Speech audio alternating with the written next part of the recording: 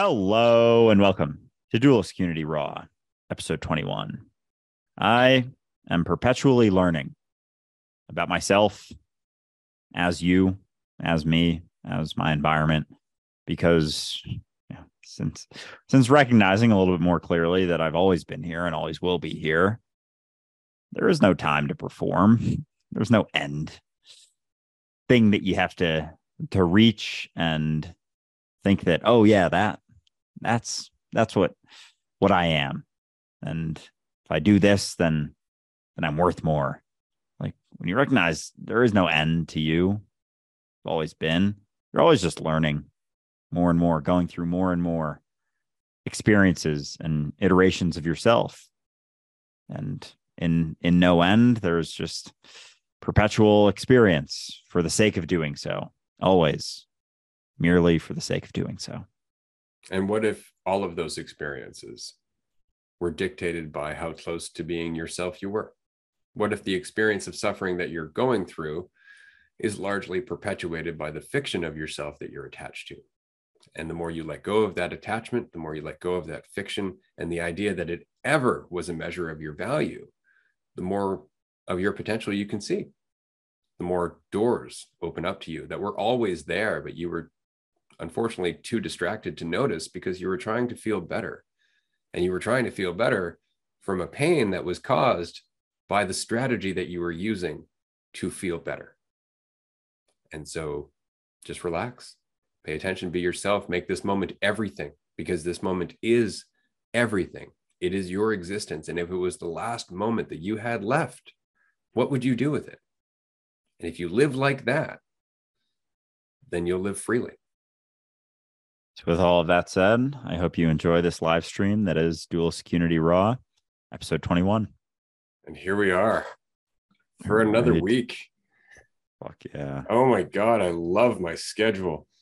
I love my job. I really do.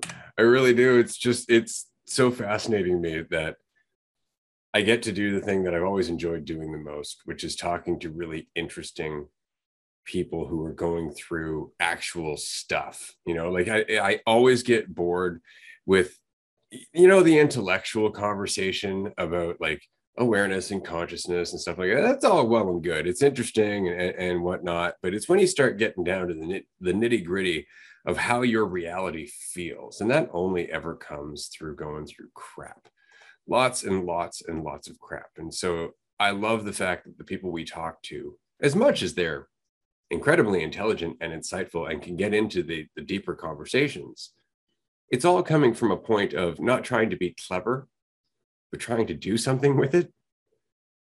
Like they bring it with them into the conversation, the intention of connection, the intention of authenticity. It's not just, hey, we're all here to wax philosophical and feel very smart. There's very little of that. A lot of it is emotional. A lot of it is just, I'm going through this, or I've gone through this, or I can relate to you going through that. It's awesome. I find it so funny that I've looked for that conversation in so many different places, in so many different ways, going to churches and spiritual centers and groups and all of this other stuff, looking for that quote unquote tribe. And this is why I always caution people about looking for that tribe. You're looking for something. It's not what you think it is. Just continue to grow you, and everything comes to you eventually. It really is a reflection of you. So I was just basking in that this morning, and I'm still basking in it right now as my morning gets started. Yeah, love to hear it. Yeah, it's fun that the conversation that we have. I love how fun it is that, as much as we're still super busy with things, it's all going towards the same sort of recognition. It was so frustrating to have to split my time between, doing this, which I really enjoy, and doing some shit that I just don't care about, that is just pushing someone else's dream to basically make more money is what it came down to. Or is now it's like everything we do, like being able to wake up in the morning and like clip up some videos or respond to some messages or anything, like it's all funneling towards the same desire to help myself And I was thinking this morning just about with the upcoming book and whatnot, we're both writing reasons why we're writing the book. And so I've been thinking about that. And, that's a big part of what it comes down to for me. There's a number of things that I'm going to put in that paragraph or two for the intro, but really, like, once you recognize yourself in everyone through realizing that this is all you, everything you interact with is you, the idea of you is not the reality of you. All that's left is just a bunch of you. And there's this drive from empathy to help yourself that you can't teach. It's not motivation. It's not anything external. It's like a deeper will, desire, something. I don't know exactly what the word would be, but just a deeper drive to help yourself once you see yourself and everyone else. So yeah, I'm going to expand on that for sure. But yeah, it's exciting to be able to spend every day just talking about these things. And again, not settling on being spiritual teachers, because that fucking, like, that's starting to grind my gears as much as, or close to as much as it grinds Ray's. And I love that we're not spiritual. Like, people want to so badly pin their finger on, like, oh, this is what kind of stuff is it? It's just about the recognition that you're not what you think you are, and beyond that, you have infinite potential and always have. That's all. It's not fucking spiritual. It's not like this high-minded shit. We can go into that stuff. Sure. We can, chat it up with the best of them in that realm, but we're not identifying with it, because that's the pitfall that all those gurus fall into, is identifying with the conversation. The philosopher is identifying with the conversation. So as long as have it, because it's fun, but don't think it means anything more about you, because that's going to cut you off from the really deep recognitions if you settle upon that as being where you find that comfort. Because the really deep recognition is where you are right now. It's the experience you're having right now. And religion tends to forget, spirituality tends to forget that all of these narratives and metaphors and stories and symbolisms and concepts and all of that are just descriptions for a state of being that we've forgotten how to just tap into, because we're always looking for it. I always find it fascinating that this is the case, is why I always compare it to one of those finger puzzles. You have to do the counterintuitive thing. Like, to find what you're looking for, you must stop looking. That's really annoying. And I know it's really annoying. I get it. And I go through it every day. Every day, it's the same cycle of, oh, I'm uncertain. Urge to have control. Oh yeah, consequence to control, surrender. And you just go through this cycle over and over and over again. And what happens is not that you don't have any semblance of what's going on, but you start to gain a sensitivity for what's going on from moment to moment. And then you start to gain a recognition that a moment is actually an infinitesimally small amount of time. It's crazy how many moments go by in a day. This is why I don't get caught up in thinking about tomorrow, because there's so much that could happen today. And we forget that because we always think, well, today's going to be like it was yesterday because it's familiar, right? But we only think that till something changes. And then we resist all that change, but we wouldn't resist all that change if we recognized all the time that it could be coming at any time. Instead, we fool ourselves into thinking we're stuck. And then we continue to think in a certain way, which keeps us stuck, because now we're not seeing any opportunities that are there all the time. And it's really just about, again, recognizing that each and every moment is full of limitless potential. It's you that's narrowing the option. Here and now, with what you think you are. And that's all. And you might be thinking, well, how can I change what I think I am? Don't do that. Question what you think you are. See what remains. Each and every time your mind's like, you're this. Go, am I? That's really all it takes. Am I though? Just keep doing that. because the question is what opens you up to possibilities. And not settling on an answer is what allows you to continue to grow and evolve and empathize with people. But it really is that simple. Just, am I though? Do I need to be? That's pretty much it. You keep doing that and you will continue to see new things, be new things, express new things, embody new things. Life will continue to change because you are life and life is change. Amen. And that makes every day very exciting too. And that's why I think for me, it was helpful, the recognition, obviously I've talked about it a ton, that I don't have a past in the way that I think I do. And if you take every day and think of it like the first day of your life, like it can allow you to not feel so much association to thinking today is going to be like yesterday, because if you don't attach so strongly to thinking that yesterday defines the reality of you, every day is a new opportunity to experience new things. And everything seems kind of exciting, even doing the most basic sorts of things. Like I posted a video recently. It was an old video walking through New York, just expressing how cool being is. Like when you let go of the story, because when you don't have so much of story anymore, you see things for what they are. You are here now, and being here now is as deep as you can go with things. Like it's always here now, and being able to just like move your hands around and make sounds with your mouth that someone else understands, and being able to move from a chair to another room and back again and see things. Like everything gets so much more exciting and enthralling when you let go of the story. But as long as you have the story, there's like a veil to that recognition that, oh, it's just cool to be reality. When you have the veil, it kind of disconnects you from that recognition. People talk about, oh, if you're not what you think you are, you're disassociating. People love making that statement. And it's like, it's very much the opposite. Thinking that you're the story, thinking that you are what you were yesterday, is disassociating. Associating is being here now without so much of a story, without needing to tell yourself what you think you are, because you're never that. That's disassociation.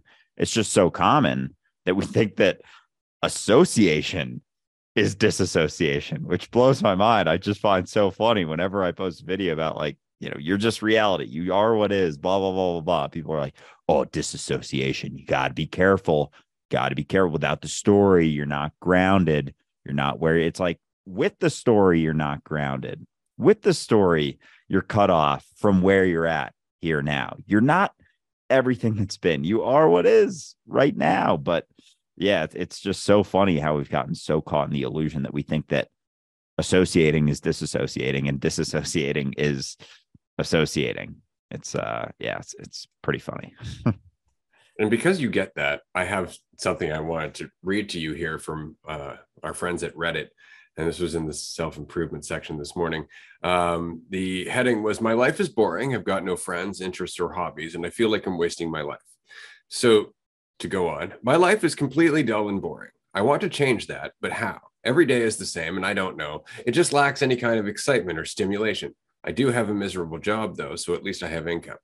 I'm 23 and it feels like I'm running out of time. I missed out on everything in my teenage years. I didn't go drinking, partying, and doing stupid stuff. I was just gaming at home the whole day.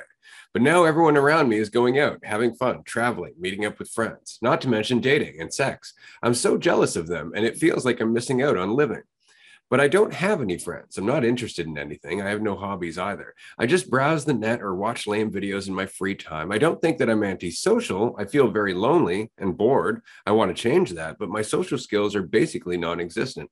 I really don't know how others do it. How could I get to know people and make friends when I am the least interesting guy on the planet? It's finally the weekend and I was just sitting in my chair playing games the whole day, not like I enjoyed it, and I got no other plans, not a single thing to look forward to. What can I do to change my life? Is there any way out of this?" Now, given everything that you were just talking about, the answer to all of this is crystal clear, but again, counterintuitive. So I'm going to pass it to you. Yeah, that's a hell of a story that he's telling himself. The whole thing is a story that that I was it a he or a she, or do we not know? It's a he. That he's bringing into every moment. I'm the least interesting person on earth. I'm not good at this. I'm not good at that. I just do this. Life is lame. Life is mundane, blah, blah, blah, blah, blah. So I think the initial thing is just questioning it. As Ray said before, just question, is it though? Are you the least interesting person on earth? What if you're not? Like that shift in like, what if nothing I'm telling myself is the truth? What if my mind is a total liar? What if it was?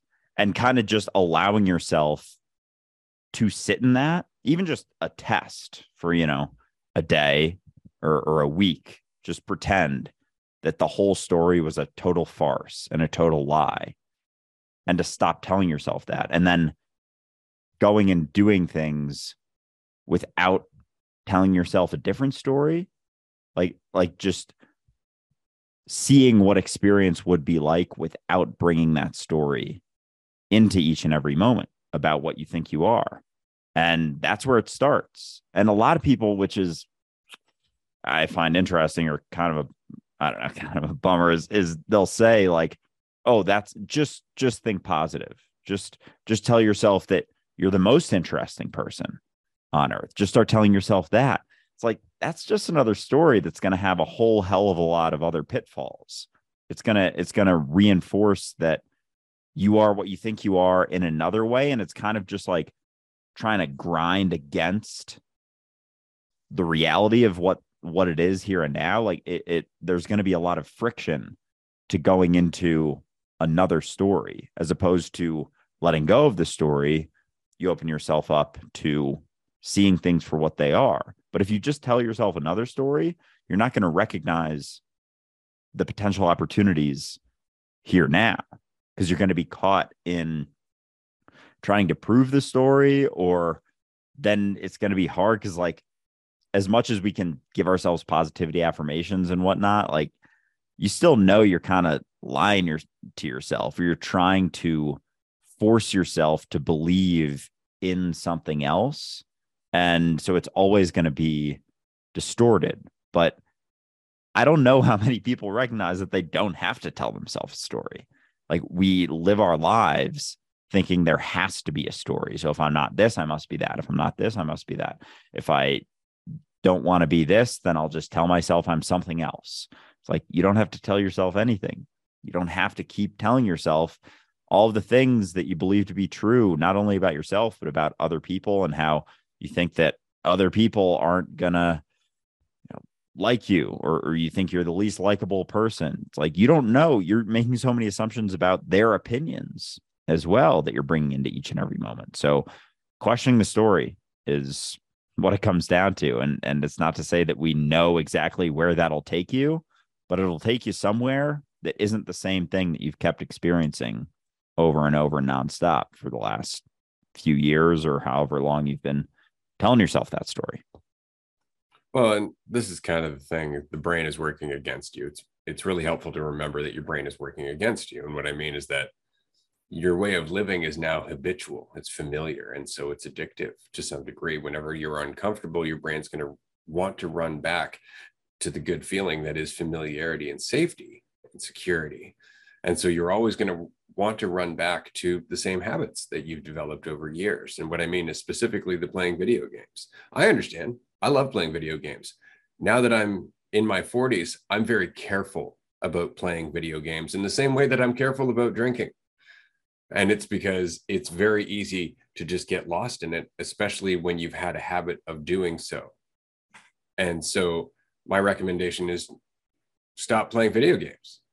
I don't mean forever, but I mean actually set a limit and just say, nope, I'm not going to play for 3 days, and don't. And just sit in that discomfort. If you're uncomfortable, go for a walk. Don't turn on the TV. Read a book. Take up crochet. It doesn't really matter what you do. Really, it doesn't. I mean, learn to play hacky sack. You could do anything. If you want a good book, read some Krishnamurti or some Alan Watts, or pick up a copy of the Tao Te Ching. Give your brain something to think about other than how crappy everything is. Because everything's crappy because you are in a mentality where you don't understand how to make more of it. And part of that mentality, as Andrew said, is telling yourself a story. Another part of that mentality, which goes with the story you tell yourself, is the assumptions of everyone else. You see everybody else traveling and it looks easy to them, but they're going through the same stuff you are. I'm going to tell you right now, there isn't a single thing that anybody else does that they don't at some point doubt themselves and decide to do it anyway. That's the point, though. It's a practice pushing past your habitual and familiar limits. It's a practice to tell yourself, well, I know what this does. I don't know what that does, and that's a priority to me. And you are rapidly going towards that priority. I've ridden out this spiral. I understand eventually you're going to get to the point where the suffering's just not worth it anymore, and you're going to start questioning it because you have to. Otherwise, you're just going to end up sitting in this, because it's always going to feel like this if you continue to think about yourself and your narrative. You don't know what you're capable of. You don't know how people perceive you. You don't know how much potential you have. Just keep that in mind, right? And try. But you know that you need to change the habit. You've said it in what you wrote. You have to change that cycle. I'm just assuming I'm addressing the person, because I'm going to go and leave a comment saying that we talked about this in Raw. The point is, though, is that you know that there's a change you need to make, but you're telling yourself a story that's making it justifiable for you to not make that change. And so nothing's going to change, and you have no one to blame. So I would recommend just stop playing video games, put a limit on it, go and take up something else. It doesn't matter what it is, so long as it's something you're unfamiliar with, because that will bring out more of your potential and you will feel differently about your story. Yeah, for sure. And on the point of comparison and thinking about other people, like it helps remember that everyone's going through shit to some degree. Like the people who you think are out there, living their best lives and traveling and exploring, like they're all going through shit too. Like everyone has something day to day that they're going through in their life. And it doesn't mean like you're not necessarily going to know what that is. Like they're not going to share that. They're not going to put it on their social media. Most likely. Some people do here and there, but most of the time when you're looking at other people's lives, you're seeing like top 1% of their highlight reel and comparing that to 100% of your life. So as much as I wouldn't recommend like even considering what other people are doing and like living your life based on that, if you are doing that, just definitely keep in mind that you're not seeing the whole thing. You're seeing top 1%. You're seeing all the things that they want you to see, or all the things that they think are going to make people like them because they feel just like you do. And they think that doing that is somehow going to help solve and cure it. So keeping that in mind is very helpful as well. And yeah, and really like all of this just comes down to questioning the story. What if it isn't true? What if it's not that? And then doing something just a little bit differently. Even, when you wake up, brushing your teeth with your left hand, if you always use your right, just doing something a tiny bit different can set off a certain chain of events that it's like, oh, that was different, uncomfortable, felt a little bit weird. Let's try something else. Feels a little bit different, uncomfortable, feels a little bit weird. If you always wake up and immediately start playing video games, just like, go outside and go on a walk for 10 minutes. And if you always go on a walk with your headphones in, go on a walk without them in.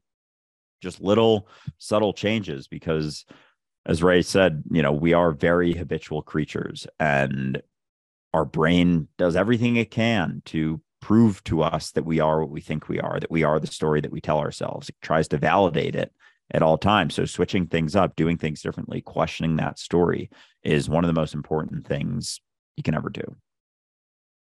Absolutely. Well said. I just want to address the comments here quickly. Yes, we can see your comments. Somebody was asking how they can interact with us. You can interact with us every week on the free public group call, which is at 6 p.m. Eastern on Wednesday. You can register at dualisticunity.com in the free events section in the navigation bar. Otherwise, you can join us on Patreon.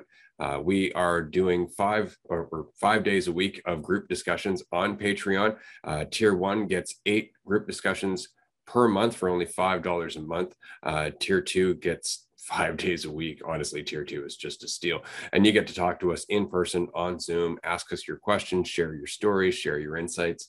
It's a lot of fun. And honestly, it's the best part of Dualistic Unity, in my opinion. We did have a group episode last Tuesday, which I encourage you to go and check out if you'd like. I think it was Raw number 21. Fantastic conversation. And that's kind of an example of what the groups are like. They're very informal. Somebody will raise their hand with the little raise your hand button if they have something to say. And we just more or less just go around and see what awareness has to communicate that day, or our awareness has to communicate that day. So it's a lot of fun, and the groups are totally private outside of last Tuesday's episode, which only happens once a month right now. The Patreon groups are totally private. Nobody sees them except other members, because all of the groups are posted after the actual meeting. So you can actually go back in case you miss that particular group and see what happened. Yeah, always a ton of fun. Definitely recommend if you're enjoying the podcast, if you're enjoying this live stream. If you enjoy interacting with us in the comments, like definitely get on Patreon, because you can actually interact with us live with your camera on and whatnot. But all right, something I wanted to bring up today was that Tool song you sent me, 46 and 2. And I looked into it and like the meaning behind it and everything, with, you know, the chromosomes going from 42 to 44 to 46. And I was like following it, like high level stuff, but I'm just curious, like how much you've looked into that and like your understanding of the song. Because I've heard it a couple times before, but that was the first time I actually really paid attention to the lyrics and whatnot. And I definitely felt it more deeply. But I'd love to hear just like your thoughts on the song and some of that deeper meaning of that transition of consciousness, sort of. Well, it's funny. I didn't know what 46 and 2 meant for a very long time. I was just like, what an interesting name for a song that otherwise is incredibly meaningful. It really is just going through the darkness, finding yourself through your shadow, right? And that's really all it is. But the 46 and 2 is evolution, right? Like going through that process, we evolve to a new state of being, because as you said, they're talking about chromosomes, right? Like there's 44 and 2, the male and female, and then the next evolution would be 46 and 2, right? So the next evolution of humanity might conceivably have 46 and 2 chromosomes. So how do we get there? Well, in the song, they're talking about, I was crawling on my belly, clearing out what should have been. I've been wallowing in my own chaotic, insecure delusions, right? And he's saying, I want to feel that change consume me. I want to, turn myself inside out and realize that all of the pain, all of the shadow that I've gone through is what's leading me to my time. It's a great, powerful song, because it really is about looking at the darkness you've gone through and appreciating how much it's helping you grow. It's realizing that your time in the shadow isn't for nothing. And so anybody who's listening, the song is 46 and 2 by Tool. It is off the album Enema, and it is fantastic. So yeah, like the 42 and 2, 44 and 2, 46 and 2, like why is it and 2? Why isn't it just male and female? Okay. Right, because we have what 44 and 2. We have 44 chromosomes and then the male and female chromosome. So the next evolution would be 46 chromosomes and the male and female chromosome. Again, that's what I understand of the reason for the title, but none of that is actually brought up in the song. Yeah. I definitely, I as I was listening to the lyrics and reading about the meaning behind it, I was like, yeah, I can see how he's sort of addressing it. Like it seemed like it was kind of the transition through to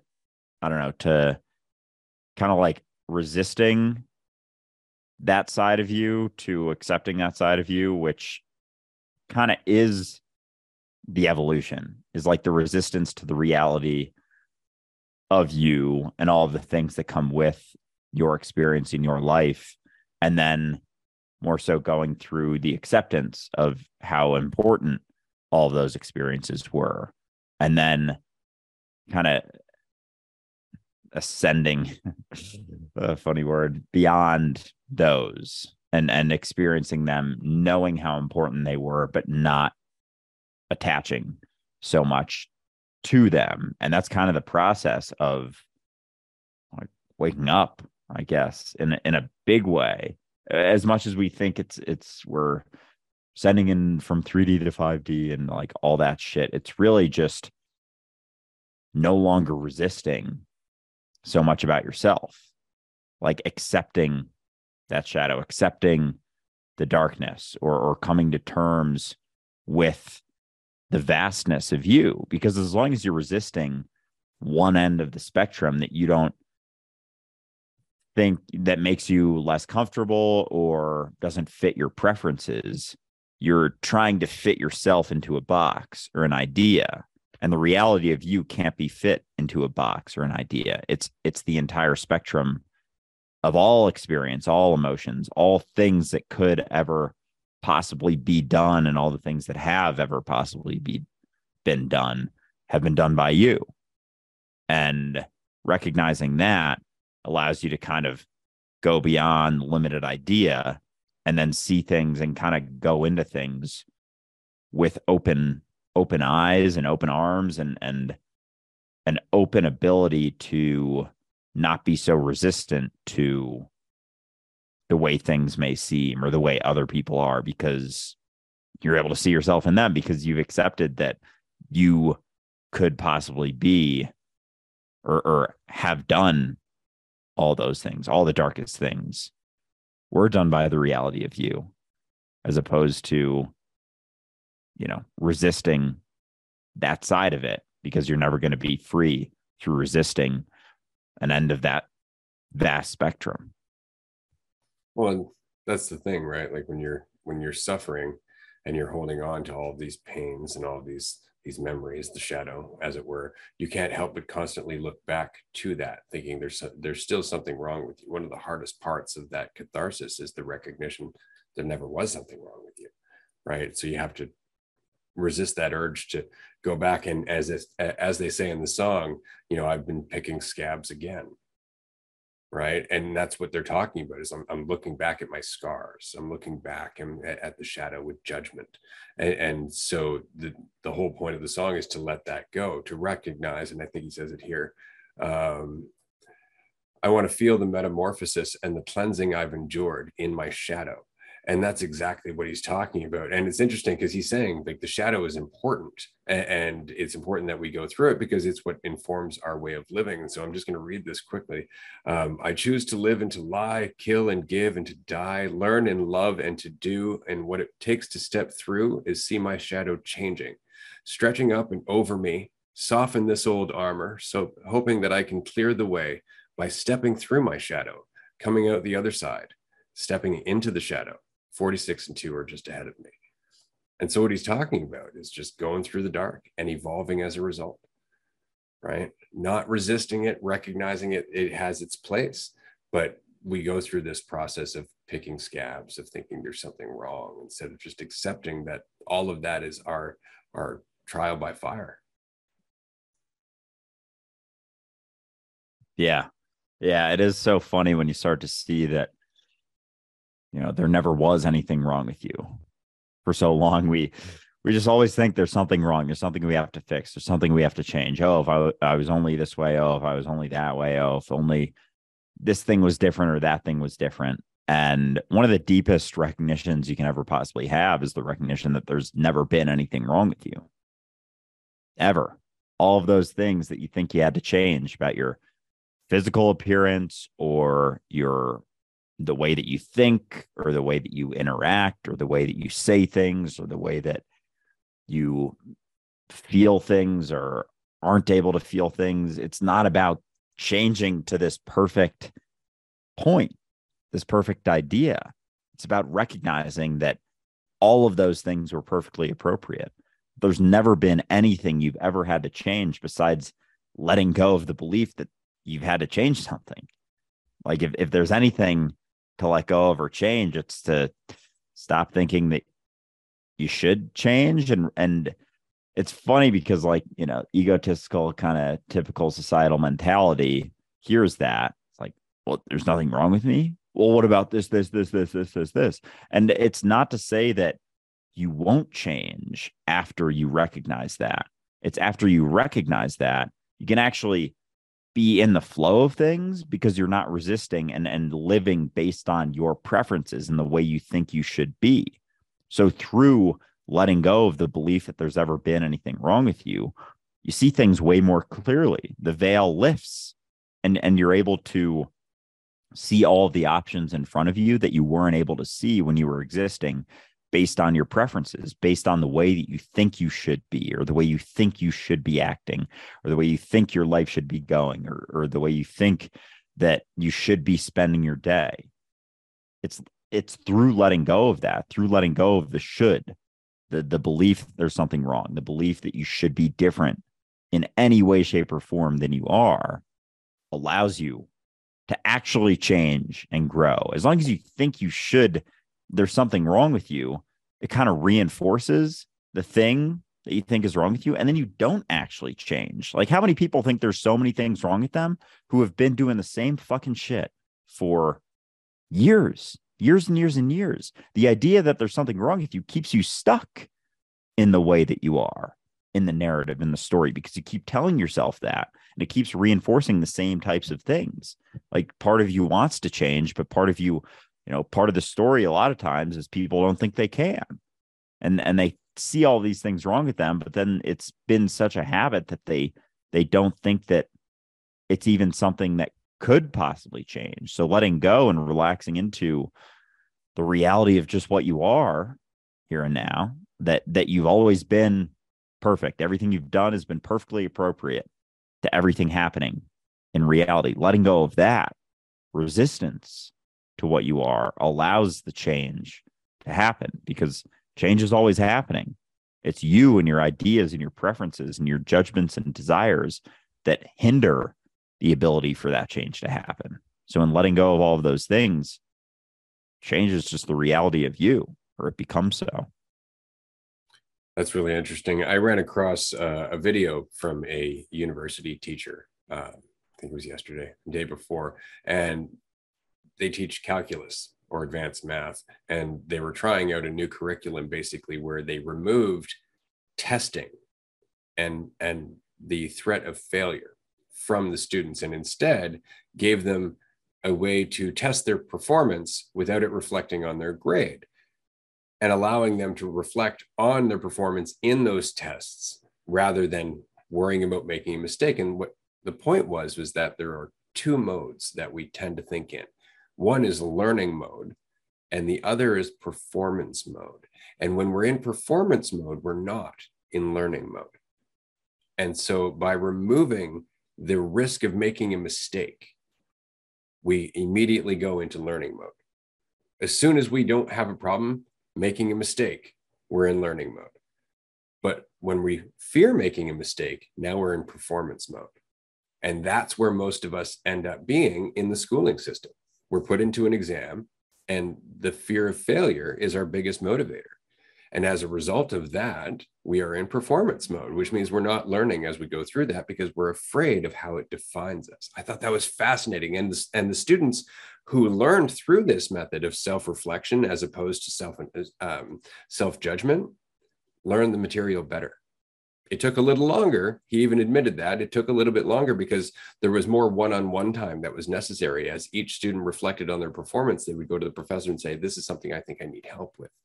And then he was able to address it that way. But how often does that happen in traditional schooling? Not at all. Man, that is a really cool recognition. That one's going to stick with me, the learning mode versus performance mode, because it's almost like when you let go more and more of the idea of yourself, you realize you never have to be in performance mode.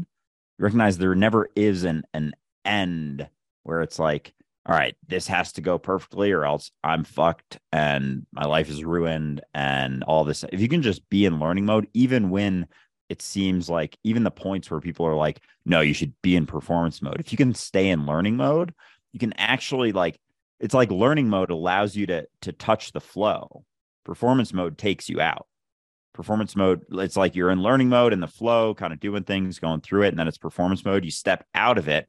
You're like, oh, fuck, I'm all alone. I'm not tapped into anything. I'm not connected to anything or anyone. It's all on me. This means everything about me, blah, blah, blah, blah. It's very egotistical. So learning mode is almost like flow, whereas performance mode is like divided ego.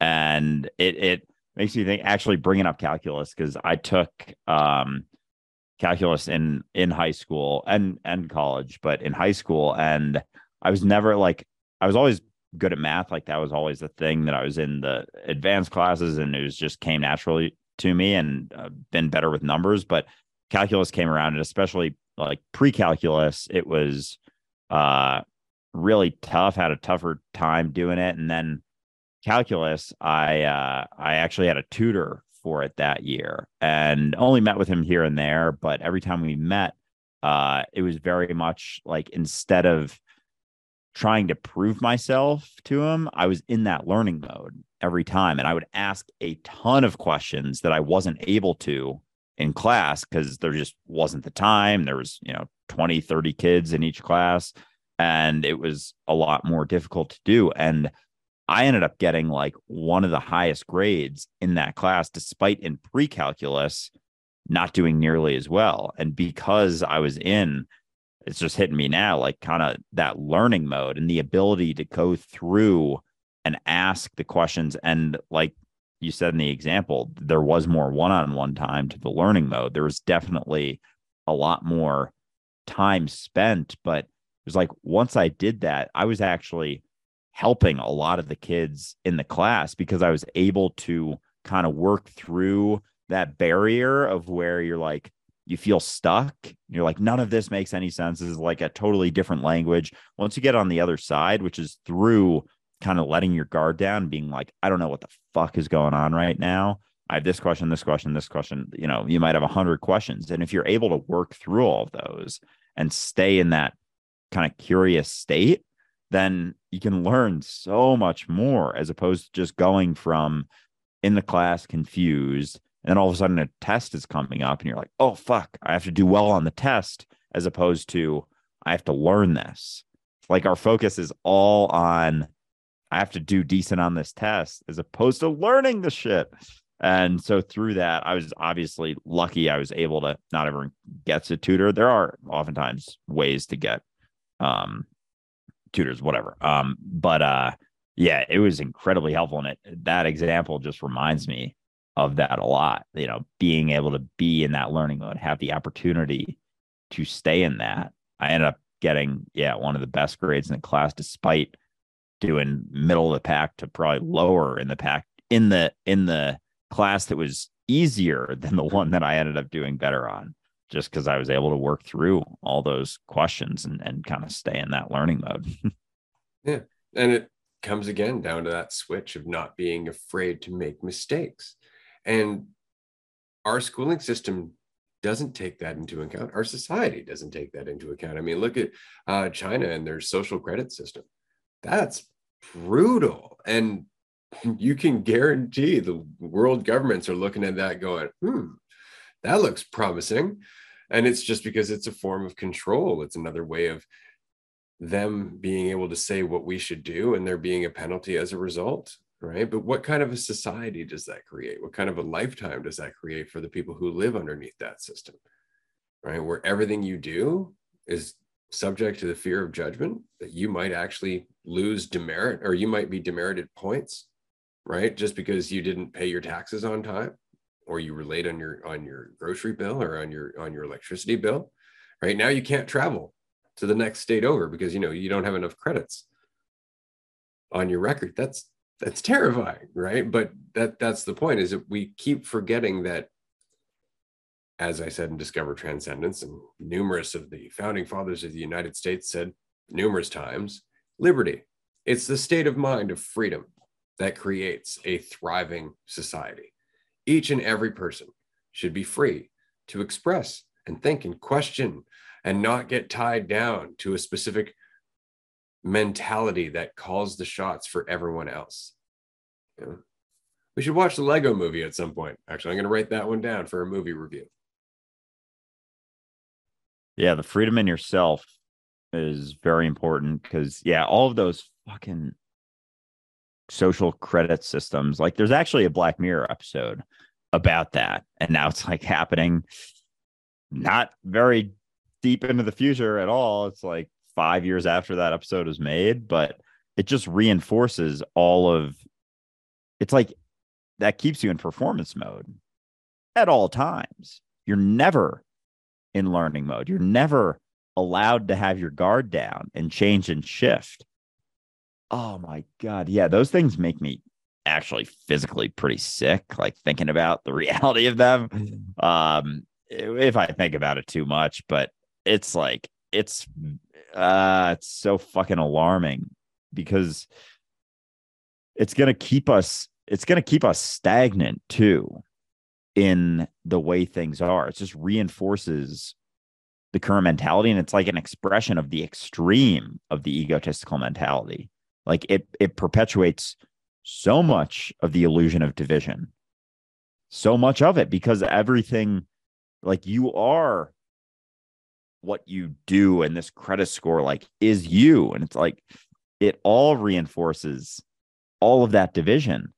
And because we're not able to be in learning mode and make mistakes or change or grow, it's just going to reinforce that mentality even more. It's like the collective ego clamping down, squeezing even harder on this desire for control, in the illusion of control, thinking that that's going to solve things. Like, fucking hey, like it's crazy that they even think that that's going to solve things. They're in a state that they can actually believe that. It's wild. They have to believe that, right? Like that's the whole point, is the mentality of control can't question itself.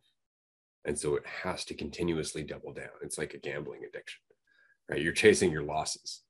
Well, that control didn't work out. Surely more control will, right? And that's what our society largely is. But see, I don't worry about it. I spent years worrying about it. I spent years looking at the technology and looking at just the crazy amount of crap that they can do. Like there is a crowd control beam. It's an invisible beam. You can't see it, but they can put it on a dish on top of like a Hummer, right? Or an SUV or something like that. And this dish will fire a particle wave at a crowd and make the crowd feel like their skin is burning off. Yeah, that exists. And it's totally just a feeling. It's not actually doing anything. It's just the pain. Right? Right. Okay. So that's been out for a while. HAARP, right? Which is this electrical array up in Alaska that the US government's been playing with for like the last 50 years. Yeah, that can boil the atmosphere on the other side of the planet, right? Things like that. China's social credit system, same thing. You look at that, you're like, Jesus, we're entering 1984. It's another movie that we should watch if you have not read the book, 1984, right? I have not. The reason that I don't worry about any of this is because what happens to a society that does not have critical creative thinkers? What happens to a society that stagnates and becomes just the humdrum of every day, just going to work, serving my purpose, going home, consuming media, going to bed, waking up, going to work, serving my purpose, ad infinitum, just in that loop? What happens to a society that does nothing but that? People start hating their existence. That's when all of a sudden you have to start putting nets around the buildings because they're trying to kill themselves, right? How long do you think those nets are going to last or work? How many people can those nets carry or catch, right? Like the problem is that as a society, we start to lose our connection to reality. And so we lose all of our love of living. We lose all meaning and purpose. We lose our ability to empathize. And what we end up with in a society that is continuously in performance mode for the sake of control are an increasing amount of violence, desperation, murder, crime, shootings, suicides, mental health issues. Does any of this sound familiar? Because that's what we're going through now. And we're going through that now because we have no connection to reality. And why don't we have any connection to reality? Because we're always in our head, right? But that can't last forever because of the consequence, because of the side effects. The result inevitably comes up, inevitably. And we're seeing it now. And necessity breeds change. Just like in 46 and 2, our suffering leads to evolution. The same is true collectively, right? So a stagnating society might seem like something to despair over, but the pendulum swings the other way inevitably. It's just a matter of watching that process and deciding which side you're on. And I don't mean side like got to fight the other people, but I mean which way you're leaning on this pendulum. I guess that's the better way of putting it, right? Because you're contributing to the swing one way or another. Right? And I think right now we are slowly realizing that we've been swinging in a certain direction that's getting more and more painful just because we're running from the reality of uncertainty.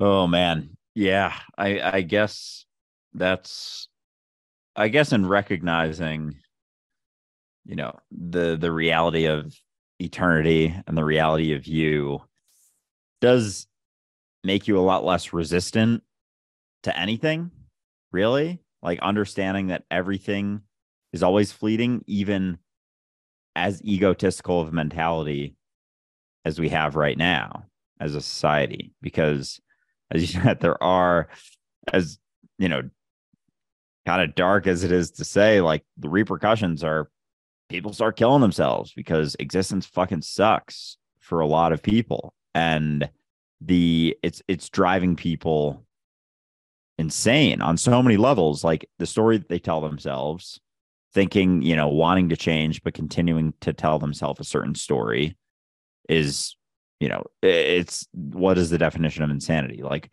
doing the same thing over and over and expecting a different result. Is that not what we're doing on an individual and a collective level? Like thinking that more control is going to change things, and then it only keeps making things worse. So we keep instilling more control or desiring more control, and that's for the individual and the collective. Like we think in our lives that, oh, if I can just control this, if I can just get other people to like me, or these types of people, if I can get this person to like me, then everything will be okay. It's like we're clamping down on more control, thinking that that's what it's going to do. That's what's going to change it is, oh, if I just want it bad enough, then I'll get it. It's like, why do you want it so bad? And even so, there's a comment in here that kind of references this, or at least my point to it. How would you handle a thought that creates its own problem, like insomnia? I'm afraid of not sleeping, but it's this fear that makes me not sleep. So this idea that if you want to sleep enough, you'll sleep, is that counterintuitive? It's kind of like backwards law Alan Watts talks about. But what if you were to recognize that there's nothing wrong with not sleeping? What if you could, and I know that sounds crazy and extreme, that what do you mean? Like, I have to sleep, I have to do this, but like internally, if you can let go of the need to sleep, that causes you embody more of a relaxed state, which allows for you to sleep. But it's a letting go of the desire to sleep so bad, because if you're not asleep and you want to be asleep, you think things should be different than they are. That's going to create a resistance. You're not going to be relaxed in that state. You're going to be thinking, your mind's going to be super active, even if you're lying in bed. Like, I wish I was asleep. I want to be asleep so bad. I should be asleep. I should be asleep. There's so much wrong with me because I'm not asleep. If I was asleep, then I would be okay. But because I'm not, there's clearly something wrong with me. What do you mean there's not anything wrong with me? What do you mean there's nothing wrong with what I'm going through? I'm an insomniac. I can't sleep. Blah, blah, blah, blah.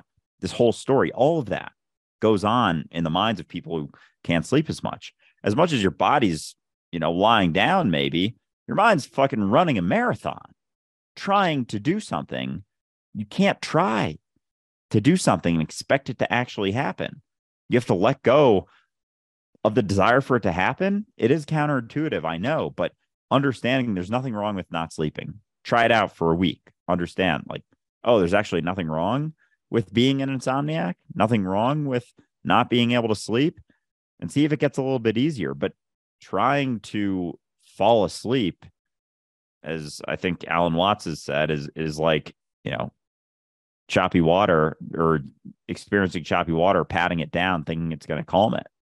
Like, that's the same sort of mentality. You have to let go of the desire for the thing to happen, and things are going to work out significantly better than you could have ever imagined through trying to latch on to more of that control. It's a relinquishing of the control that allows you to relax, that allows you to the perfect thing to happen more perfectly than you could have imagined before. Absolutely. It's funny because I suffered from insomnia for a very long time, and it was exactly because of that inner loop, right? Thinking about getting to sleep. Why can't I stop thinking? Trying to get to sleep. Oh, now I'm thinking about trying to get to sleep, and it just kept going. And so over the years, it took me a long time to get over that. It would come and go depending on my stress level, depending on how much I was thinking about myself, oddly enough, and trying to get to sleep. And over time, what I started to realize is that falling asleep is a lot like falling backwards. Like, you actually have to relax into it. Right. I don't know if you've ever done any one of those trust exercises. You ever done that, where you have to fall backwards into somebody else's hands? Yeah, that feeling, without being afraid, that's going to sleep. Right. It's just letting go. And I find that to be so useful, to the point where I'll lie down and it's like I'm falling into another reality. It's awesome. It's like going through a door backwards. Fuck. As soon as you said that, I was like, holy shit, that's what I've been doing the last couple months. Like, as I'm lying down, as soon as it's like, if everything's dark, and then it's like I drop back. Like, when I'm lying down, it's like I drop back deeper, like through the back of my bed or bottom, mattress. And that's when that's the last thing I remember always when I go to sleep. And it's almost like because last night I did that. I don't always like think about that every single night, but last night I did, of course. And that was like the last thing. And then it was like, I was asleep, and I had the conscious thought of, oh, I just have to fall back into it. And then I can. And then I did. And it was, yeah, it's fascinating how, it's just, yeah, super interesting. But I've been doing that too. And yeah, it's almost been able to be something that I can choose, almost has become like a choice, which is strange, because it's like control coming out the other end. And it's weird to say that I can almost have a conscious choice to, all right, time to fall asleep. Let's fall back. And then I'm asleep. Oh, I love the transition too. Like I said, you can actually watch that transition happening. Like, you almost, as you get better at relaxing into it and you're not rushed, right? You're just like, all right, this is fun. We're going to leave reality and go somewhere else. And there's this weird point where, like, you see these things in front of your awareness, because it's not with your eyes, but you're seeing like shapes and patterns and things, nothing that makes sense by any means. But all of a sudden you're like, oh, there's a field. Oh, there's a person, right? And all of a sudden these shapes and patterns become reality, and you're no longer looking at them as shapes and patterns, but just reality. The idea that they were ever shapes and patterns in your awareness disappear, and it just starts to feel like you're in a physical reality again. I love that transition. That's so very interesting to me, that it's starting to get to the point where I can almost feel it coming from the other side. Like, when I'm dreaming and I'm like, I should probably return to being Ray. Like this morning, for example, I woke up 60 seconds before my alarm,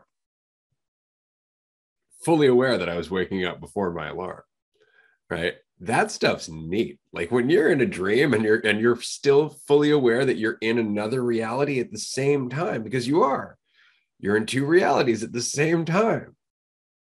And you try and wrap your mind around that. It gets trippy, and I'm just starting to have more fun playing with it now. Like, the falling asleep part was tricky for me, as you know, from our previous experiences, previous discussions, there was a period of time where I would actually wake up not knowing who I was or what anything was around me. And that was largely because of the state that I was trying to explore in the dream, which is the abandonment of Ray. So then how do I come back to Ray? Right. So now there's almost this awareness of the two at the same time. It's just that you're not paying attention to the other. You're like, oh, I'm going to get back to, almost like I'm going to get back to work. It's kind of how it feels. Like you're like, sweet, I've got some dream time. Oh, almost time to get back to dualistic unity. And then I'd wake up and here I am. Wake up, quote unquote.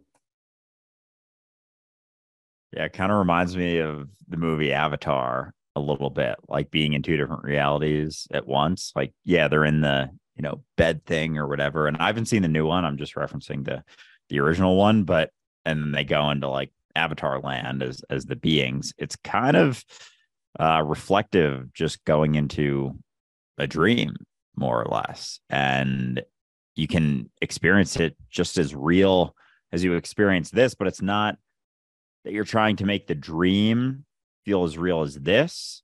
It's almost like meeting in the middle in a way of allowing this to feel more like a dream through letting go of the idea of yourself. And it's like you meet in the middle. So it's not even like getting a dream to be like reality. It's getting reality to be like the dream. Or letting go of either, like they make sense. Yeah. Right. Which is what we've been talking about for 3 or 4 seasons, right? Like every time you're like, well, how do I lucid dream? It's like, stop thinking you're dreaming. On the one hand, on the other hand, stop thinking this isn't one. Right. You're breaking down the concepts. You're breaking it back down to what it really is, which is the subjective experience of a division between the observer and the observed when there isn't one. Nothing's changed except for how committed we are to this division. Right? Like we're so committed that we look into it. We're like, but what is this all made of? You don't generally do that in a dream. Right? Because what would you find? It's all made of you. Right? But you wouldn't find that if you were avoiding the realization that you're the dreamer. What you'd keep finding is more and more smaller parts of the dream.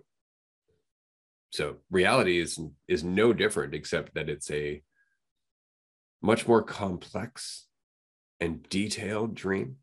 It has much more consistency. And I have to wonder if that's just because it is the collective dream of so many of our singular individual. Like there's so much more resource that goes into this dream than just the dream created by your gray matter within your own individual perception. Like imagine a dream that wasn't limited by your individual biology. Imagine a dream that actually took 8 billion people to have. How detailed would that be? Would that dream be?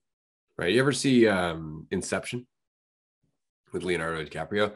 The role of the that architect movie popped into my head right before you said it. So the role of the architect in that movie was to add all the detail in the background.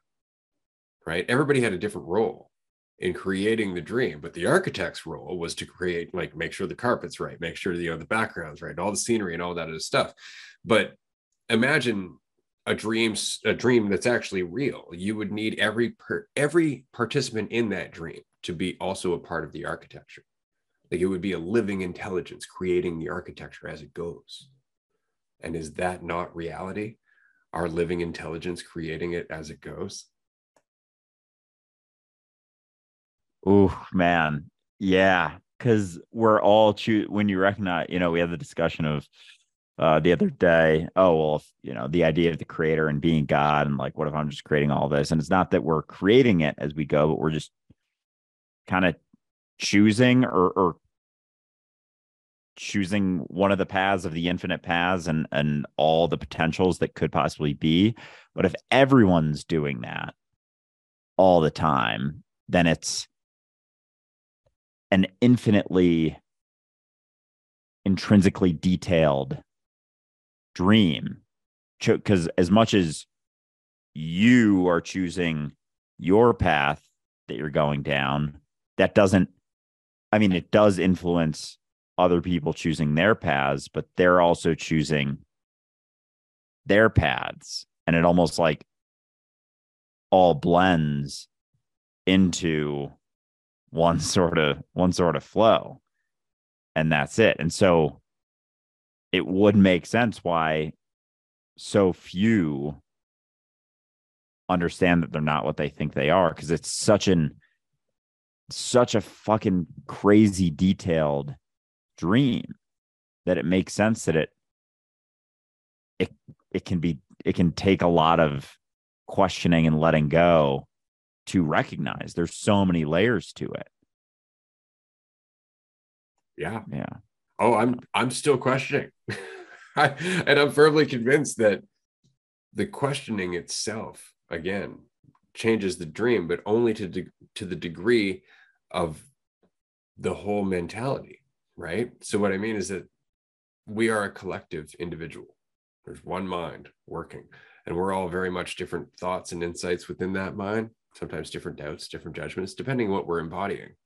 We're all just performing different functions within this collective mind that is you at the end of the day. So the more of you that starts to question itself, the more your mind starts to change, and thus the dream that your mind is having. But that means surrendering the idea that you are just Andrew, right? And that also means that all of the other characters, quote unquote, would be surrendering the idea that they're just them.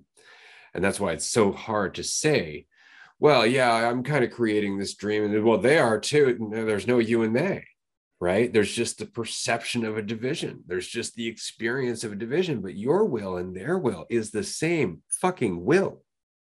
It's just expressed differently, in the same way that different water droplets in a river travel different directions. It's still the same river. It's still the same direction. It's still the same flow. It's the same will. It's just expressed so differently. And we are experiencing things so intimately from this perspective that we actually can't see how they're tied together.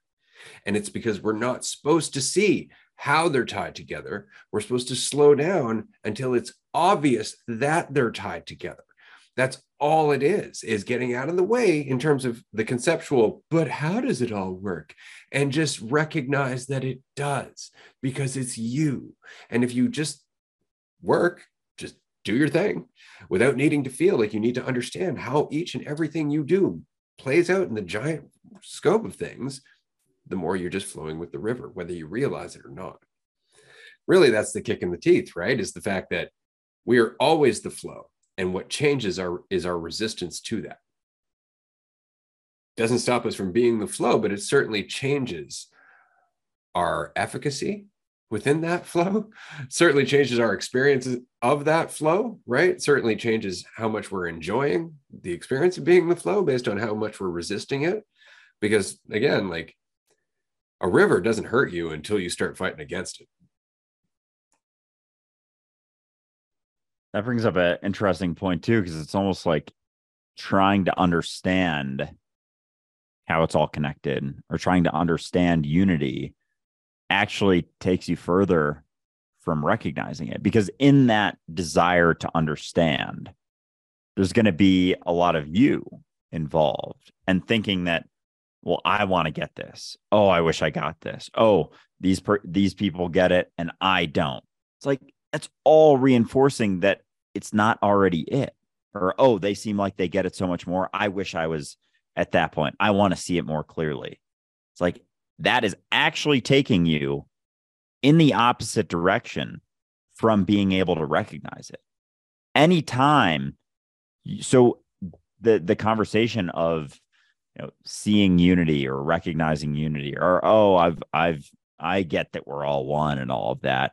Even that statement is taking it further from the genuine recognition of it. It's like, you can have that conversation. It's not to say that it's wrong to say if you do start to recognize it, but if you don't say it tongue in cheek, it's kind of clear that you don't. Like, if you say it like, oh yeah, I've seen that. Oh yeah, I get it. It's like, if you don't recognize, it's like, yeah, I've seen that. I've seen that.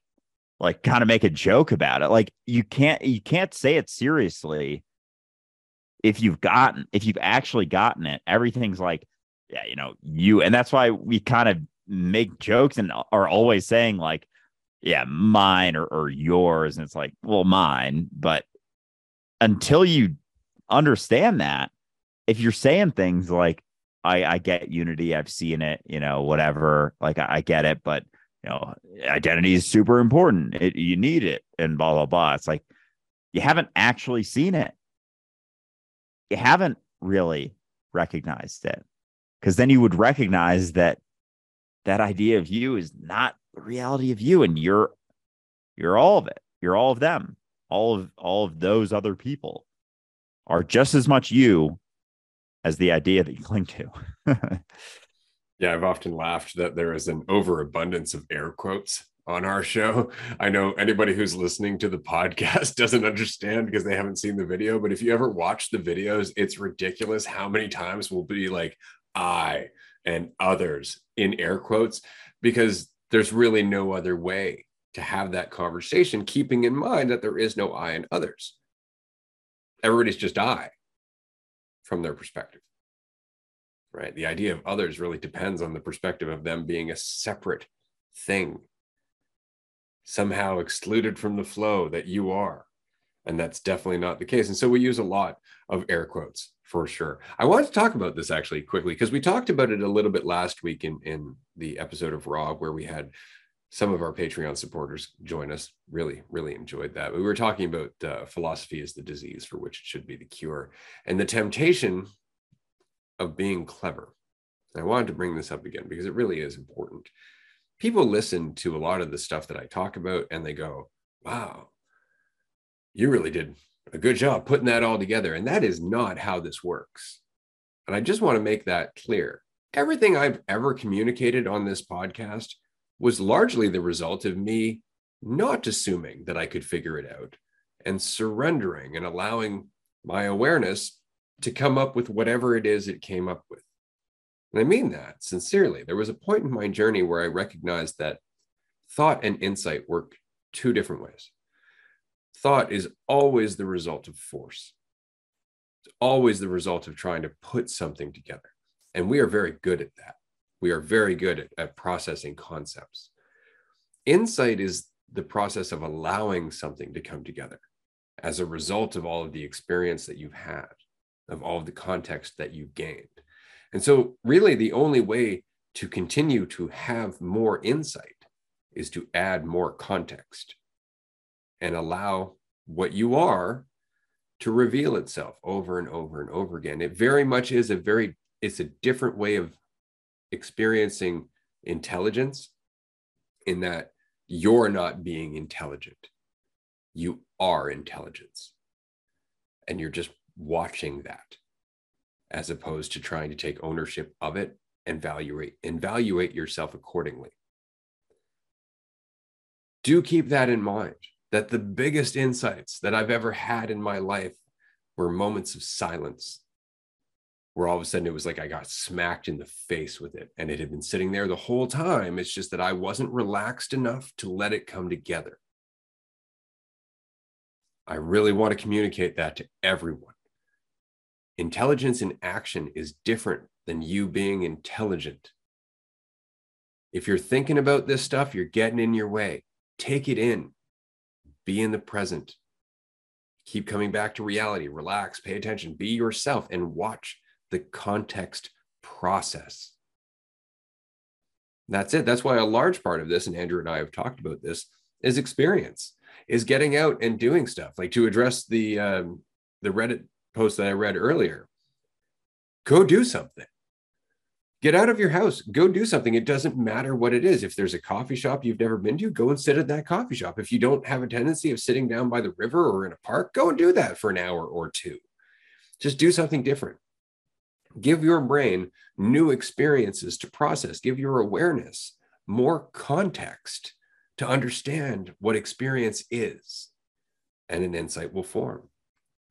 But you can sit in your basement, you can sit in your house, you can sit in your library, pouring through books, memorizing concepts, sounding very intelligent and very clever, and never actually being receptive or feeling at peace. Absolutely. And just with that, I see the podcast very much as a reflection of that. And a lot of people are surprised when they hear that we don't prepare anything for any episode. I've been asked, like, so what's been your strategy for, like, episode prep and, what figuring out what you guys are going to talk about? It's like, there is none. Literally. Like, it's obvious on a live stream and stuff that we don't necessarily, I mean, maybe it's not obvious. I don't know. Maybe some people think that, oh, you've talked about 5 different things. Like, were you planning on talking about that? But like, even in the kind of standard, the classic DU classic episodes, I'm going to start calling them that we film every Monday, that come out usually on Tuesdays, that we've been doing for a year and a half.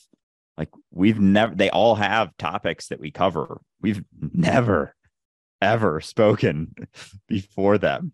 Like, we speak briefly before the workshops for like 10 to 20 minutes, but that's the extent of that. And those are workshops.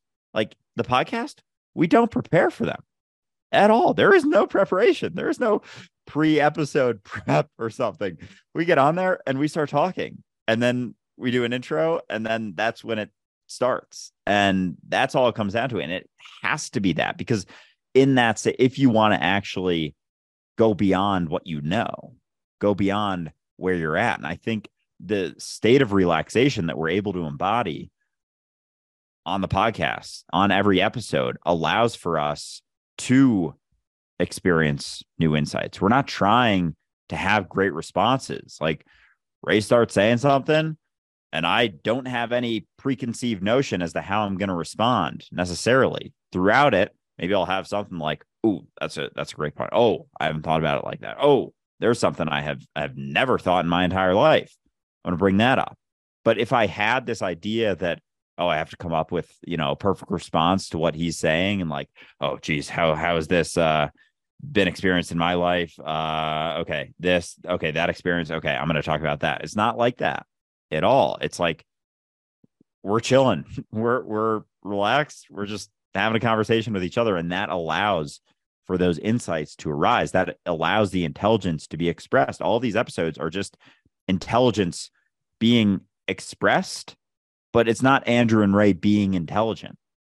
It's Andrew and Ray being intelligence, and that's not associated with the ideas of us. It's letting go of the desire to be intelligent, as Ray said, that allows for intelligence to be expressed, allows that deeper understanding and knowing and the insights to arise. But it's through that embodiment, through that ability to not want to say the perfect thing, and letting go of the idea that there's any perfect thing you could ever possibly say, thinking that, this thing I say is going to lead to this thing in the future. And like, that's all control. That's all ego. That's all desire for things to be the way that you think they should be.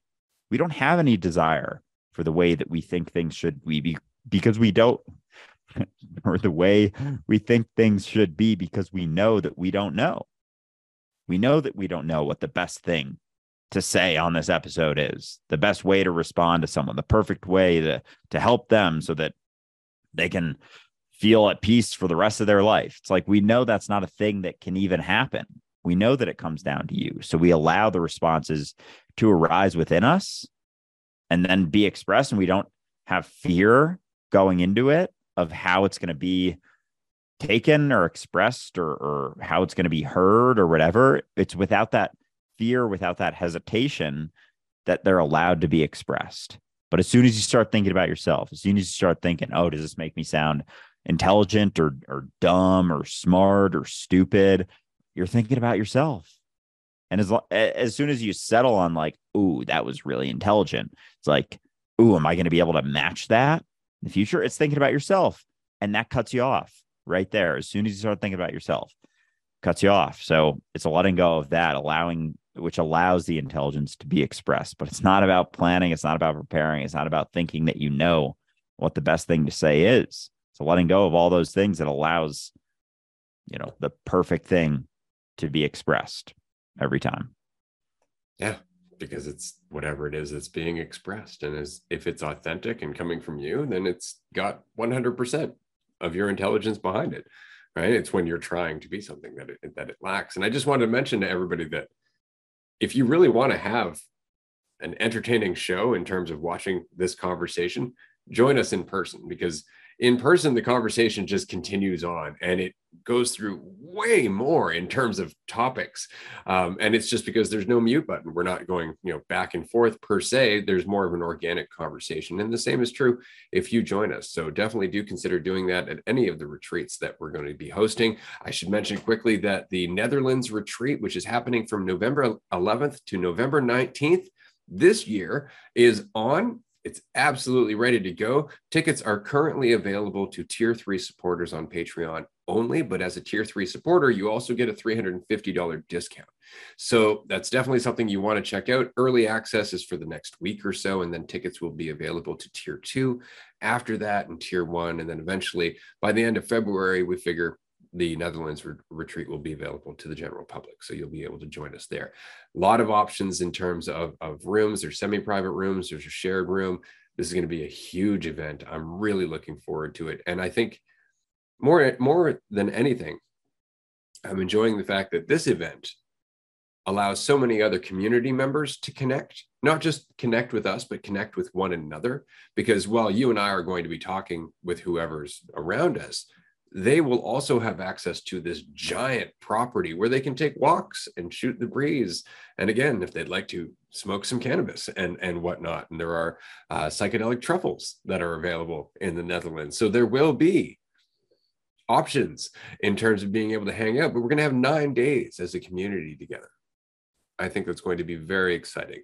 That all said, though, I'm still looking forward to the April retreat because there's only 2 tickets left. And that retreat is a little bit more intimate. It's a little bit different in terms of us having the ability to take you specifically and solely you for a walk and just shoot the breeze with you one-on-one privately. Such a great experience to be able to do that, to connect with the other people at the retreat. It's going to be a lot of fun. I wanted to mention this because we are also planning possibly a weekend, psychedelic-ish weekend in Colorado coming up in June. We're not too sure about the details of that as at the moment, and it's mostly because, just want to bring this up, speaking of not necessarily doing the intelligent thing all the time, because of the COVID restrictions that are still happening in the United States at the moment. I am not vaccinated, and it's not that I'm against vaccination. I just don't have any reason to be vaccinated. It'd be different if it stopped transmission. We've had this conversation before, but the fact is that I don't really have any need to be vaccinated because everything I need to do is no longer under that restriction. And I just waited that out as long as I could. So in terms of the states, they are still wanting me to be double vaxxed coming over the border. So I'm not doing that. But as of April 10th, there will be a review of that decision, and they will decide in the states whether they're going to once again renew that requirement or if they're going to abandon it. So as of April 10th, April 11th, which I thought was funny because it's the day after the retreat in April, we will know whether or not the June weekend is happening. So definitely keep an ear open for that, but do also consider that Tier 3 supporters get early access, and there will only be 7 tickets available for this event in June, and they may all get grabbed by Tier 3 supporters. So you may want to consider being in there. Just my word of advice. Yeah. And as Ray said, the discounts for Tier 3 are significantly more than the price of doing it for a month. So even if you just hop on Tier 3 for a month, if you really want the ticket, get a huge discount. You save money versus waiting to pay the full price. So makes sense to hop on there, or probably even any of the tiers at any point when those have access. But regarding the vax, it's so funny that now that more and more has come out about the recognition that it doesn't stop transmission, which it never did. But there were a lot of people, that was the push, right? And now everything I'm seeing that's coming out is people are totally backtracking on that. It's like, God, these fucking fucks. Like they're all like, oh, it never stopped transmission. What? No, it never did that. No, like, oh no, that was never the narrative. It was always just to keep you safe. And it's like, why would you require people to do something when it doesn't actually impact everyone around you. And if anything, as you brought up a long time ago, like a year ago, getting the vaccine actually causes things to continue to spread because it's not detectable in you as much. Even if you have it, you don't experience as many symptoms. So then you travel around and actually spread it as opposed to getting some symptoms. So it actually furthered the spread getting the vaccine. And now I was going through Twitter yesterday because I saw a video of these two guys in the Davos whole get together. Is it a WEF, World Economic Forum get together type thing? Yeah. And they were following, there's a walk that a lot of the interviewers are getting people in it able to ask them questions, and basically no one responds to anything, but they had the Pfizer CEO and they were talking to him and he wasn't answering anything, but they're talking about, you know, how all these things coming out, like how does he feel about all of the inability. One of the better questions I thought they asked was about what's the word for when something, basically like when something doesn't work properly, people get refunds on the thing for it not working. They're like, do you think people should get refunds for this, especially people who are experiencing very, very negative consequences to it, like because of the vaccine? And no responses to any of that. And it actually has gotten to, right. We all did this under emergency use authorization, which means we waived all of our rights to any legal recourse at all. Yeah, it's so fucking. And that video where it was just a bunch of questions that he actually didn't even respond to any of them. He didn't say anything. Has now gotten taken down from like every platform except Twitter is the only one.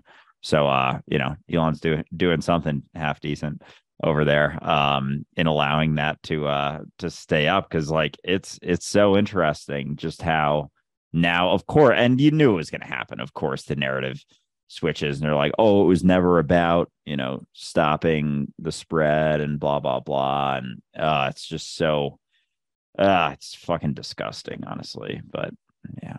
Buckle up. It's going to happen again. Just letting you know. And it's just because right now they're looking at the profitability of vaccine related companies. COVID definitely opened the doors to that. All of a sudden, all of the investors in the world went, oh, I missed the boat on this.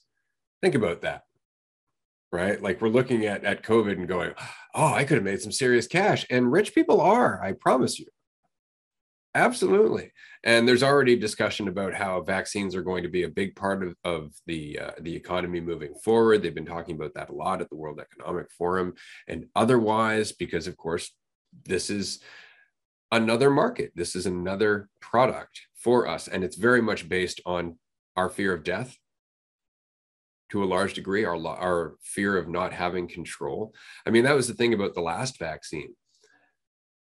For however long that went on, I just continued to listen to how everybody who thought like me was essentially, an irresponsible murderer because we weren't getting vaccinated.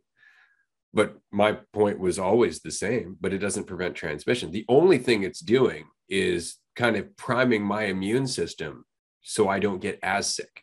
It doesn't stop me from getting it. So all it does is make it so it's, as you said, easier for me to walk around not feeling sick, still carrying it around, passing it on to everyone else. So it didn't make any sense. But in order for me to not have that vaccine, I just had to keep listening to this and not taking it personally. More importantly, I had to let go of what I wanted over and over and over and over again. And that's the thing that's killing everyone, is the fact that, oh, you can't go roller skating. Oh, you can't go to a movie theater. Oh, you can't go out to the bar. Oh, you can't do these things without the vaccine. Fuck it. Don't go. Like, how hard is that? Fuck it. Don't go. Figure out something else. But we couldn't tolerate that. No, I got it. If I can't go out to the gym, I don't know what I'm going to do with my life. For fuck's sakes. And that was largely what turned a lot of the population was just inconvenience. It was just inconvenience. And the fact that they would be vilified otherwise. And that was the pressure. Everyone else and the government telling you you're a piece of shit if you don't do it. That much pressure coming from that kind of mentality doesn't resonate with me, because none of that's really about my health. It's just about their plan of action and living up to their expectations. And if it doesn't make any sense, it doesn't make any sense. That's as simple as it fucking gets. It doesn't make any fucking sense. If the vaccine ended transmission or ended the disease or ended the sickness, cool. Sign me up. I'm on board. Right here. I'm good to go. But it doesn't. It doesn't. And until, it does, I'm not going to change my mind about that. I'm not, because it doesn't make sense. And it doesn't matter how much pressure there is. It doesn't matter how many of my rights you want to take away. It doesn't matter how inconvenient you want to make my fucking life. Fuck you. Amen. Oh, goodness gracious. I saw a comment about the hospitalization, keeping hospital rates low. They were able to write it off to that for a time, but you noticed how the narrative stayed exactly the same, as hospitals were doing just fine. And it's like they will latch on to any way to convince you to do so. And the inconvenience was a massive part. Like that's the reason I got it. Like there was no reason, and I'll fully admit that. Like everything Ray just said, like, yeah, that was me. I wanted to go to the gym. I wanted to go out. I was living in New York City. Like you couldn't do jack shit without the vaccine. You couldn't even oh man, you couldn't even fucking walk outside without your fucking mask on. Like I did that, and it wasn't, it was so wild thinking back that like I walked around with a mask on and I felt fucking like a jackass every time I did it. And like, I would pull it down, and it was I would run some experiments just on my own, sort of walking through. Cause like you walk around with no mask on, which I did sometimes, you get death stares like all the time. It was crazy. And then so I would walk around with it on, but it around my chin, not nearly as many death stares, which was the funniest thing in the world. And it's just, oh man, it's just so fascinating. Like how much influence that collective fucking pressure can have. But yeah, I don't think I'm ever getting a vaccine ever. I haven't gotten a flu shot in fucking 15 years. And I mean, I did that. And yeah, I don't really get sick very often. Now I'll probably be sick in a couple of days, but it's rare. And if I do, it's just like you work through it. You get through. And obviously, I know I'm not being necessarily super sensitive to people who do get sick and struggle and suffer and whatnot, but like I don't. And so why should I do something that's gonna not do anything beneficial and hasn't hardly been tested and could have a ton of fucking risks? Like a lot of people fucking died from the vaccine. Like the blood's on their hands and they don't fucking care. Yeah. Well, and here's the funny part. This is the thing I always find really interesting, because problem, reaction, solution. Create a problem, wait for the reaction, offer a solution that works in your favor, right? And so with the complaints about the hospitals being overrun, I encourage anyone to just go over the last 20 years, look back in the newspapers, look back in the news. You will find every year the same thing. Hospitals are overrun, medical systems not able to keep up. Oh, it always has been that way. Why? Because the country's run like a business. That's why. So they cut corners. They try and save costs wherever they can, because there's lots of people in Wall Street and the military industrial complex who need all that money, right? And then they complain when shit hits the fan, because our priorities are out of whack. If they weren't out of whack, then we'd have a healthcare system that took care of everybody and was actually ready for shit like this, right? But we don't prioritize that. Instead, we wait and we go, oh, the healthcare industry is overrun, while we fund all of these other projects that have nothing to do with taking care of the people in this country. Right. So I always find it really interesting that often they'll say, this is the problem, about a problem that's existed for a long time, but they didn't have anything they could pin it on to justify it. So now they're like, no, there's a problem. Look, and that's the cause. It's you. You're the cause. Did we mention climate change? You're the cause. That's a great point. Yeah, it's really freaky thinking about like problem, response, solution. mentality, like how simple of a sort of 3-part assessment that is, but how prevalent it is and how easily they're able to do that without people questioning, like, this is interesting. We've seen this before. Maybe it's a bunch of greedy fucking assholes who are creating this type of thing, or at least create it. And again, people are going to misinterpret that into thinking that, I'm saying that they created COVID and like place it into reality, but I'm not going to write that one off either. Honestly, not going to go into like Alex Jones conspiracy world necessarily, but it does make me wonder. And that's okay to fucking wonder. That's the thing too, is you couldn't even wonder things. You couldn't even be like, maybe it did happen. Ever think of that? I did used to say that. And I have fucking receipts on this shit, because like I have some stories from early 2020 about how fucking dumb some of this stuff was. And so anyway, so the problem response or problem reaction response type thinking, like, yeah, even if it wasn't necessarily placed into reality to allow them to make shitload more money and clamp down on control, clamp down on, the whole mentality of show all of them why they need us type thinking, which was very much utilized in this situation. Even if it wasn't, they still they turned it into more of a problem than it was initially, because they knew that, okay, where's the opportunity here? Okay, we have this thing, we don't know what it is. Let's ride that for a little bit. Let's ride on I don't know what it is. We got to do this. We got to do that. We got to be extra, extra, extra careful.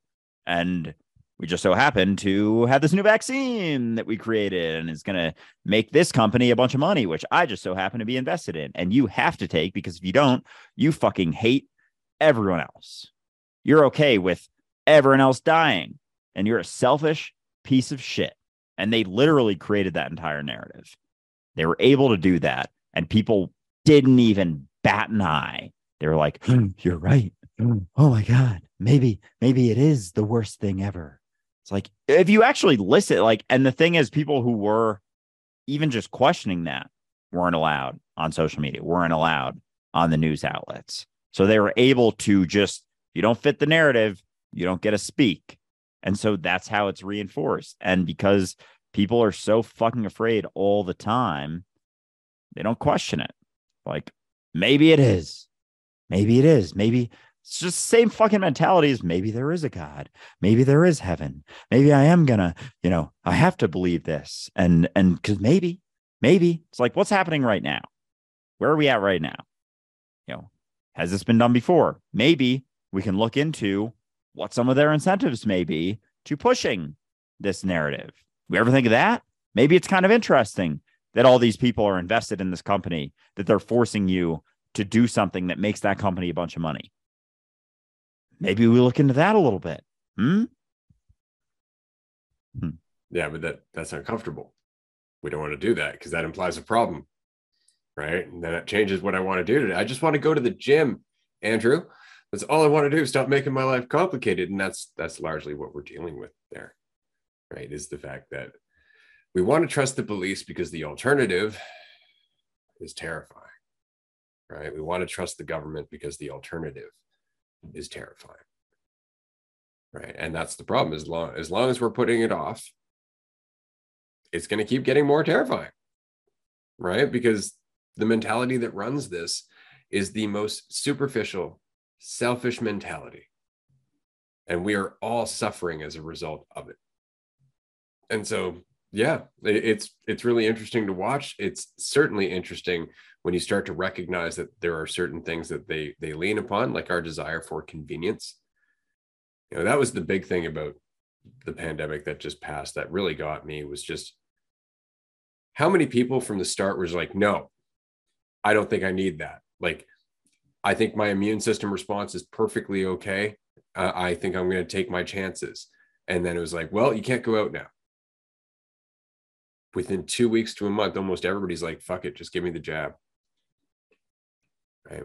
That's the problem right there. Like, they know they can do that. The system knows that they can just make it inconvenient for us. And we have no fortitude when it comes to just taking it. Like, we really are just addicted to our way of life. And until we're willing to sacrifice that way of life, to surrender our comforts and what's convenient to us, the system's always going to have us over a barrel. Always.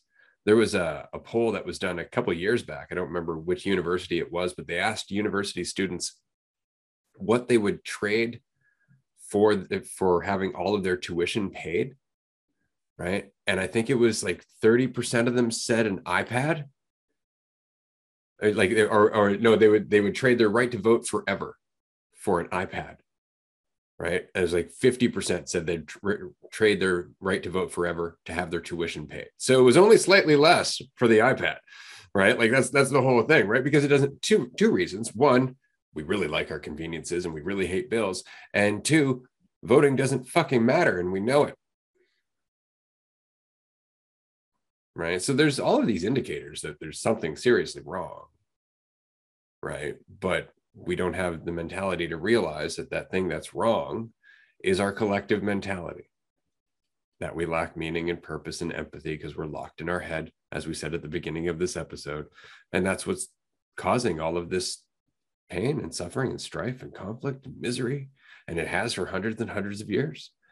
Right. And it's not until we go, oh, right, it's on me, that things start to change. But we have to do it in a way where we're not judging ourselves, where we're not, again, in performance mode, where we're in learning mode together.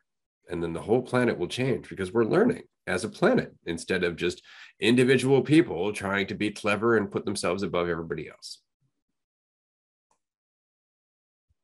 Amen. Yeah, I was going to say, I take an iPad. Might as well get something out of not doing it anymore.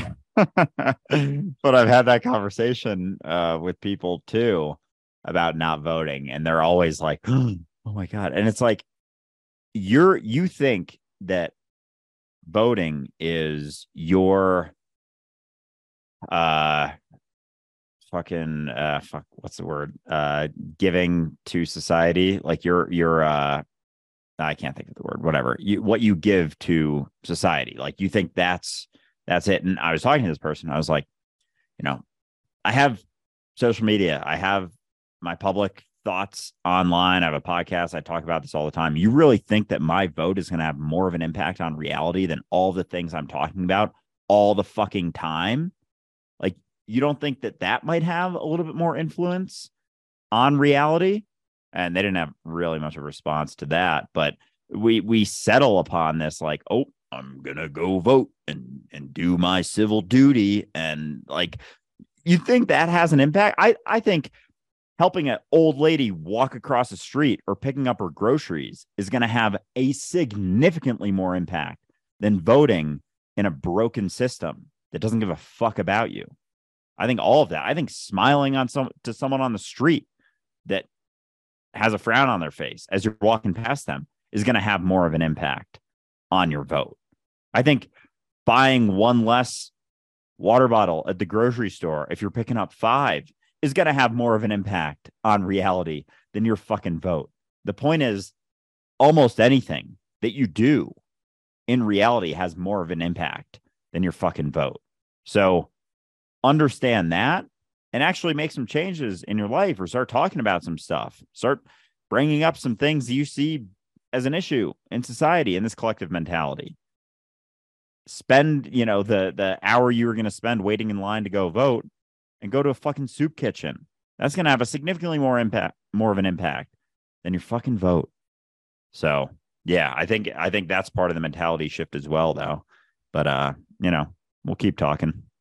Oh, that's it, right? We'll keep talking, and the conversation will continue to change. I think that's what we forgot, and I think that's a large part of what we're seeing, in cancel culture and this infatuation with how we feel all the time. Right? I don't like what you're saying. It hurts my feelings, so you can't say it, and I'll make a law to make sure you can't say it. It's like, hold on a second, just wait. Like, that can cut both ways, right? But if we can't have a dialogue, if we can't continue to talk, if we can't have conversation, there's no way for us to continue to grow and adapt. And this is why it's like, oh, religion and politics, not in polite company. I think maybe polite's not the priority at this point. It might be changing things so that way we don't have so many complaints about religion and or politics to avoid talking about. Maybe that would help. But that all said, this has been a fun episode of Dualistic Unity Raw. We are going to continue in 15 minutes on Patreon at patreon.com/dualisticunity. You can join us there. If you can't join us today, of course, we are there 5 days a week. And if you can't join us there, join us on Wednesday, 6 o'clock Eastern time for a free public group discussion where you can be on the screen with us. It's not publicly available after the fact. We do just post it to Patreon for our Patreon supporters. So you don't have to worry about that. If you come to the group, it won't be broadcast as a podcast episode. It is specifically just for the community. Yeah, and it's always a blast. I've read through some of these comments. I'll try and clip up some of these last bits we've had in here regarding COVID and voting to get people nice and riled up.